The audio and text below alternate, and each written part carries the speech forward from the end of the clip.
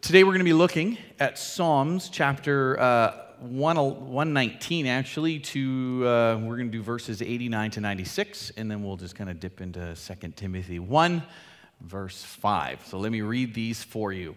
Psalm 119 says, "Your word, Lord, is eternal. It stands firm in the heavens. Your faithfulness continues through all generations. You established the earth, and it endures. Your laws endured to this day, for all things serve you. For your law had not been my delight, I would have perished in my affliction. I will never forget your precepts. By them you have preserved my life. Save me, for I am yours. I have sought out your precepts. The wicked are waiting to destroy me, but I will ponder your statutes. To all perfection I see a limit, but your commands are boundless." And if we look at 2 Timothy chapter 1, verse 5, it says, "I am reminded of your sincere faith, which first lived in your grandmother Lois and in your mother Eunice, and I am persuaded now lives in you also." Now we need to recognize that the church grows through generational faith when we pass things down. And intentional actions. What are some intentional actions that you are doing to share your faith with the next generation of believers, no matter where you're at? No matter where you're at. And sometimes we think it's an aged thing, and it's not necessarily that. We think, well, if we're an adult, then we can pass it down. But, teenagers can pass down to young kids, and they can. It works that way as well. And as we pass down the faith, and as we pass down our beliefs and what we understand, what God is doing, it can impact many lives. And the amount of people that poured into my life as a young person and as a teenager is amazing, and they passed those things down. Now, did that mean they were always right? Did that mean they were always perfect? No, but they poured into my life, and I hope that you are doing the same to others. I don't know if you ever noticed this. How many have a smartphone? So 4 people have a smartphone? That's hard to believe. Well, let's just say, what if you have a computer? Do you have a computer? How many people have a computer? All right. So when you download something or when you get an update, there's always this thing at the end that says terms and conditions apply. Or if you buy a car, it says terms and conditions apply. You go in for a sale, terms and conditions apply. What does that mean? It usually means everything they just stated isn't necessarily true. It means if you don't read the fine print, they own your soul. You need to be very careful. And what happens when this cell phone that I need so dearly, that has all my personal information in it, by the way, that I'm in trouble if somebody gets in there. When I say Apple's doing an update, I go, yeah, sure, and it says terms and conditions. Of course I accept. I don't read them. They're too long. There's too many things going on there. Michelle and I bought I'm not going to name the car, but we bought a car. And this is years ago, and in that car, with the deal, there were these terms and conditions. If you get this extra secret coating that will protect your car forever, it'll protect it, well, they said 10 years, but, that's a long time. It'll protect it for 10 years from chips, dents, accidental things that happen while you're out there. And so I'm like, well, yes, Michelle likes to drive into poles and stuff, so let's get that. I think that's a good idea, right? I mean, and just in case you're wondering where that came from, we had a house with pillars in the front. She knocked it right down. So I'm not making this up. No talking from no. So, yeah, I'm going to be in big trouble at the end of this, but that's all right. She knocked the house down. I'm telling you, she bulldozed the whole thing over. We had to get it. Anyways, what happened was, I bought this coating because I'm like, let's get some protection from rocks and chips and all that kind of stuff. So I bought it. They sprayed it on. They said how great it was. This is a secret. Nobody knew about it. I didn't know that there was a coating that protected like a force field on Star Trek. I had no idea. So I paid for it. Yeah, what else you got for me? Terms and conditions apply. Let's do it. And they sold me other things, undercoating underneath. That really helped. Nothing. Right, so I get my first chip. What, you say? Yes. Now, I'm not blaming anyone else, but what I'm saying is, it just happened. These things happen. There's chips all over things from dump trucks in front of you hitting rocks, and they said, oh, yeah, that covers that. So what do? We go in. We say, hey, listen, we got some chips That special coating, I guess, it broke through the barrier. So can we get those repaired? And they're like, well, let me take a look. Oh, yeah. So that type of chip, it doesn't cover. I'm like, pardon me? That type of chip. A chip's a chip in my world. A piece of paint is missing. That, therefore, is a chip. I didn't take a hammer to it. It was a rock. They're like, yeah, it doesn't cover that. Well, what does this secret solution that is magical, that stops chips from happening? By the way, it doesn't. What type of chip? Well, not those type. Okay, then. Terms and conditions apply. What do you mean? Oh, well, if you just say, yeah, you're not from those types of chips. Well, I thought I just asked you when I bought this. Yeah, the terms and conditions of your secret sauce that's on your car is defective. Like it does. Sorry, you didn't read it fully, I guess. I went, okay. So now, when they say, would you like the coating? I'm like, don't ever talk to me about your secret coating. It doesn't work. Oh, no, you don't. No, listen. We bought a car before from you, and you told us that. And when I brought the chip car in, you said it didn't cover it. Well, not those types of chips. Yeah, those are the type I have. Those are the ones I get. Terms and conditions apply. You must be within you must buy it, or you must go in and get it sorted out within a certain time frame, or be eligible for the benefit. Have you ever done that? Saying, hey, I'm here for the discount or whatever. Oh, yeah, how old are you? Oh, yeah, sorry, you just missed it. Sorry, terms and conditions apply. Or you have to spend a certain amount of money, and then the super savings kicks in. But how come I spent a super amount, and now I have super savings? Well, it's not. You have to spend so much money. If you spend $1,000, we'll give you a whole whopping 1% off. Why? You're so generous. Thank you so much. So there's always these things. The list is never ending in the terms and conditions of what they might be. I don't know if you've ever been on TV and they bring out, this new drug will save your life, except it will probably kill you. Terms and conditions apply. If you take it and you die, it wasn't for you. Sorry to say, you probably fit in one of these horrific diseases that this pill gives you, but it also saves some people. Terms and conditions apply. We are in a world where the promises are rarely unconditional. Rarely unconditional. How many have got into, this deal sounds too good to be? Why? Because it's not true.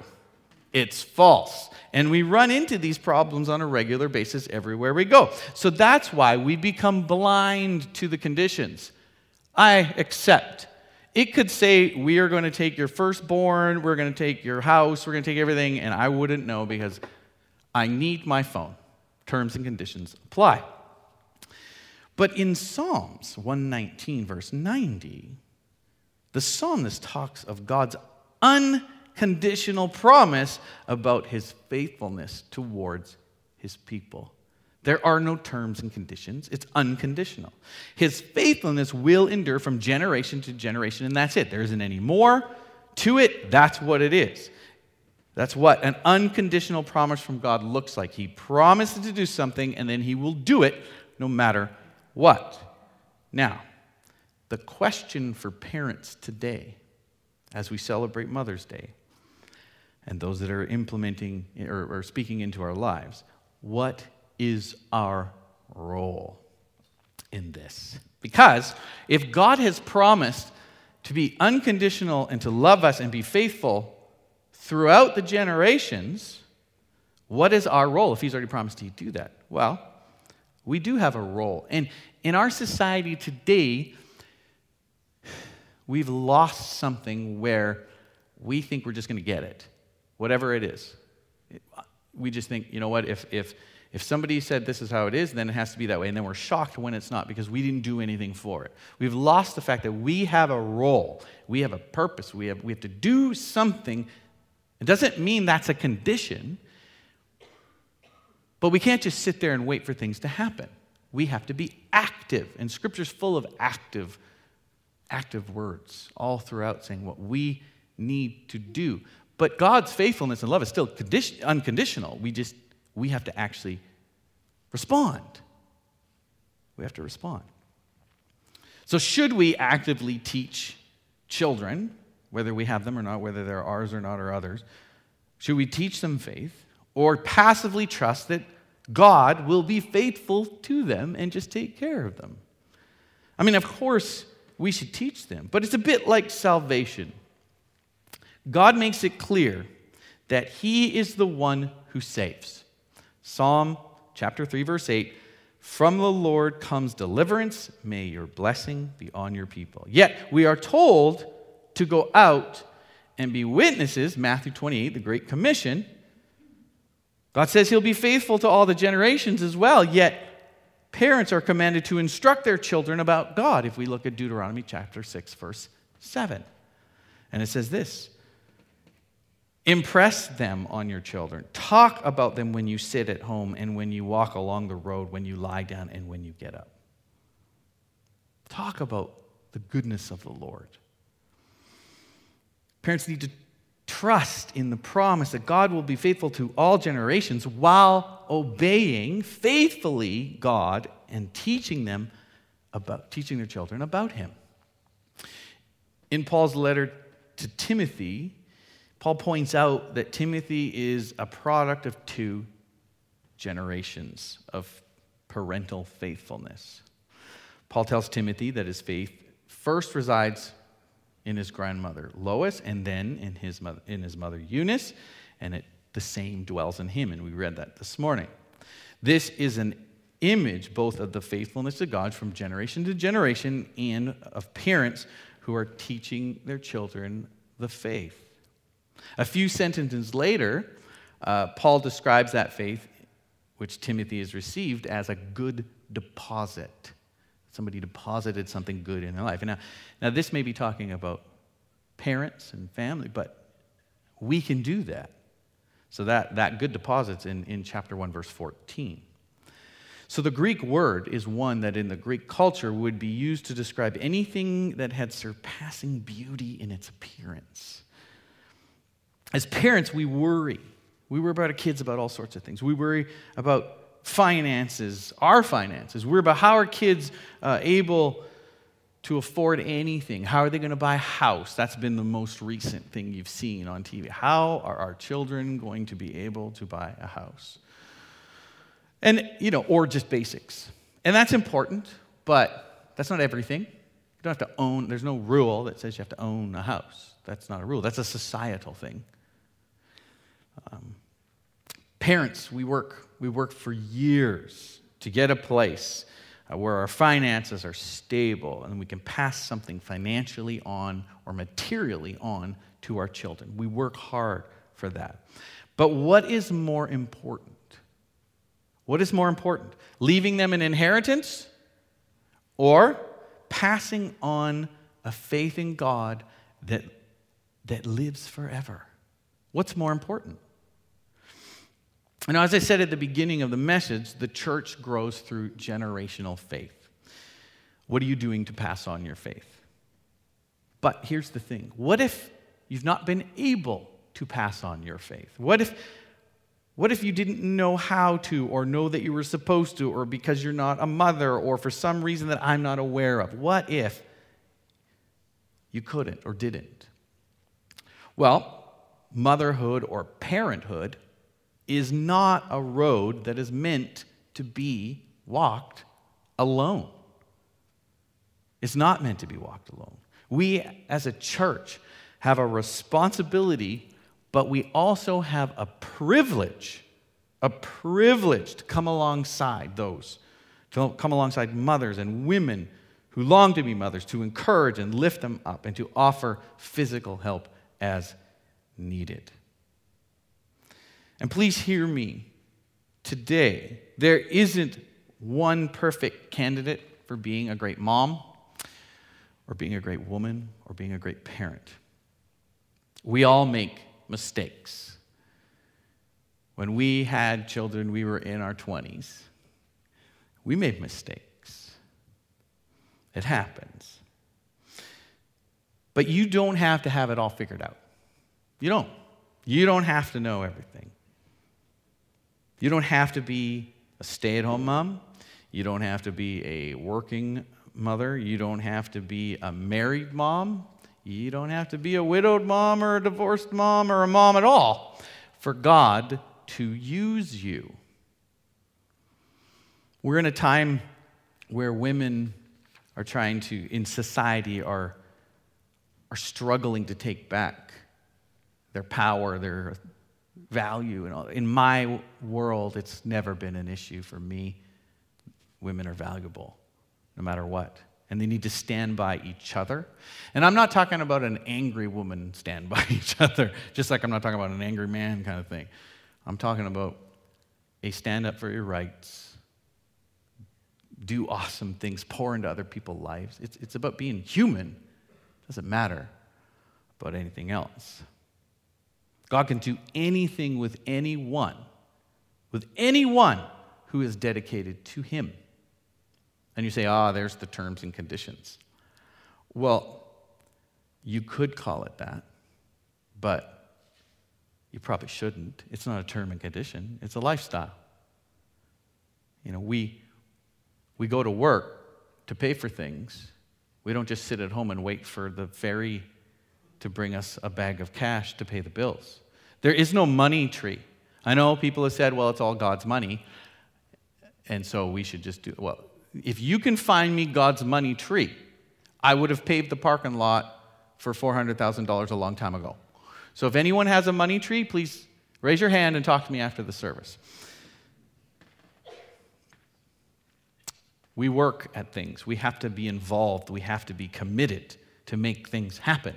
And that's the same with our relationship with God. He will be faithful, and he is faithful, and he loves you, and he cares for you. But we need to do something.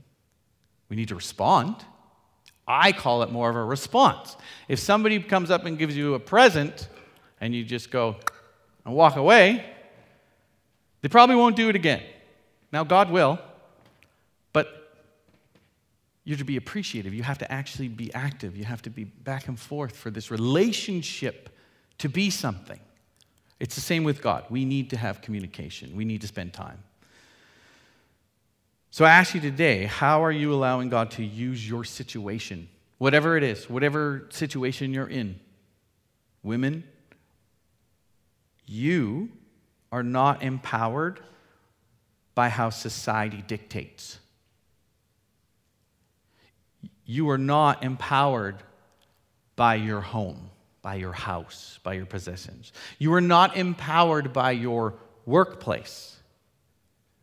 Girls, teens, you are not empowered by the clothes you wear or the people you hang out with or by how many likes you get on Facebook and the Instagrams and the TikToks and whatever else, the nonsense, the Snapchats and whatever else. That does not make you valuable. That does not empower you. You are empowered to your core because of the God-given worth you've been given by him. And nobody else. God has a plan of influence for all of you, for everyone, man, woman. But today, you may need to hear that. You may need to hear that God has a plan for you. You are worthy. And don't ever think you're not. It doesn't matter what somebody said in the past, whether it was an ex-husband, an ex-boyfriend, family members. It does not matter what they say because you have the confidence in Jesus Christ. And that's it. You don't need anything else. Is it difficult some days? Yeah, it is. But you don't need anyone else to tell you that you're valuable because God already did. He already did. And the reason why you might not remember is because maybe you're not in it enough to know. If you listen to any powerful speaker, any popular personal empowerment speaker, they'll say, stand in the mirror and say, you're amazing. And Man, people like you. You're loved. Well, this says that. Yet we'll do it in front of the mirror. This says this about you. And all you got to do is read it. It's there. It's there. What is God's plan of influence for you today? What is his plan? And you're like, I don't know. Well, I just told you that you have worth because God gave it to you. Now, go out and spread that. Go out and spread that. Each individual has worth. Are you fulfilling that influence? If you're sitting at work or at home or whatever, and someone walks by that you know, and you're like, oh, here's just a small little thing. And maybe they're wearing a nice jacket or nice shoes or whatever. You can say to them, hey, I just want to say, I like your jacket, or I like your hair, or, you have nice eyes, or whatever. I mean, I'm not going to go around saying that because people are going to get creeped out and weirded by some old dude saying, hey, you got nice eyes. So I'm not going to do that. But I'll tell Michelle too. The thing is, a long time ago, Michelle said when she saw something in someone, she wanted to express it. She wanted to come and say, hey, I noticed this about you. That's amazing. And do you know what people do every time? They get mad and storm away. No, they don't. They are shocked because somebody gave them a compliment. That's just one way of showing influence to others. Pass that along. Pass that along. Hey, I see something about you. You got a glow about you. You got something going on. Or, hey, I see you're having a bad day. What can I do for you? Get them a coffee. Whatever. Do something. What are you doing with your influence? You don't have to be the boss. You don't have to be a manager. You don't have to be the senior person. You can do it wherever you are. You can lead from wherever you are. You can be that person and just impact people's lives on a regular basis. But what happens? We get in the way of ourselves. Our insecurities, our personal insecurities that we all have, everyone has, get in the way and stop us from encouraging others and pouring into other people's lives. It stops us because we're afraid of rejection. We're afraid of all sorts of things. Just do it. And if something happens where maybe it's taken and not, you did what you felt you had to do. Jesus died on the cross. He did what he had to do. Somebody not speaking to you for a little while because they're insecure about themselves, they'll get through it. Pray for them. There's so many things we can do that we just go, ugh, sounds exhausting, right? After we've just gone through what we've gone through, everything's exhausting, isn't it? Doesn't it seem exhausting? I mean, going to the store is exhausting. I saw someone the other day pull up, I don't know what was, I heard yelling and screaming. I mean, we're at a stoplight, and one guy's getting out of his car. He's ready to lay the beats down on this other dude. They're just spazzing on each other. I'm like, it's too early. It's too early. What are you guys so mad about? Nothing's even happened yet. It's 7 o'clock in the morning. What's going on? There's just a lot of stress. And I bet you if you say something kind to someone, that'll melt down right away. Your influence is amazing. You just don't realize it. So I want to challenge you today. I want to ask you, are you fulfilling it? And if you're not doing and encouraging and leading from where you are, well, then just start. Don't beat yourself up because you haven't or you didn't or whatever. Start. Start now. Maybe you got distracted and you've forgotten how much God loves you and values you and thinks you're worth. And you need to ask yourself, am I still seeking his plan in my life, or am I just going through the motion?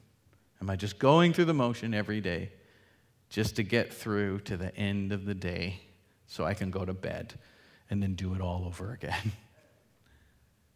No. Now, start influencing people's lives for the better. And not personal opinions, but so that they benefit. So that they benefit. It's not about you. It's about others. And so as we pour into other people, you want to have a real influence? Pour into those in your circle of influence, those people that you work with, that you hang out with. And then that spreads. And you know this. You just need a little reminder sometimes to do it. You are valuable. You are a child of God. He values you, and that's the only thing we need to worry about. Everything else, we don't need to worry about it. He's going to take care of that. Maybe you're going through a rough time. This has never said you won't have rough times. The Bible has never said you won't have difficult times, sorrow, grief, pain, health. Never said that wouldn't happen.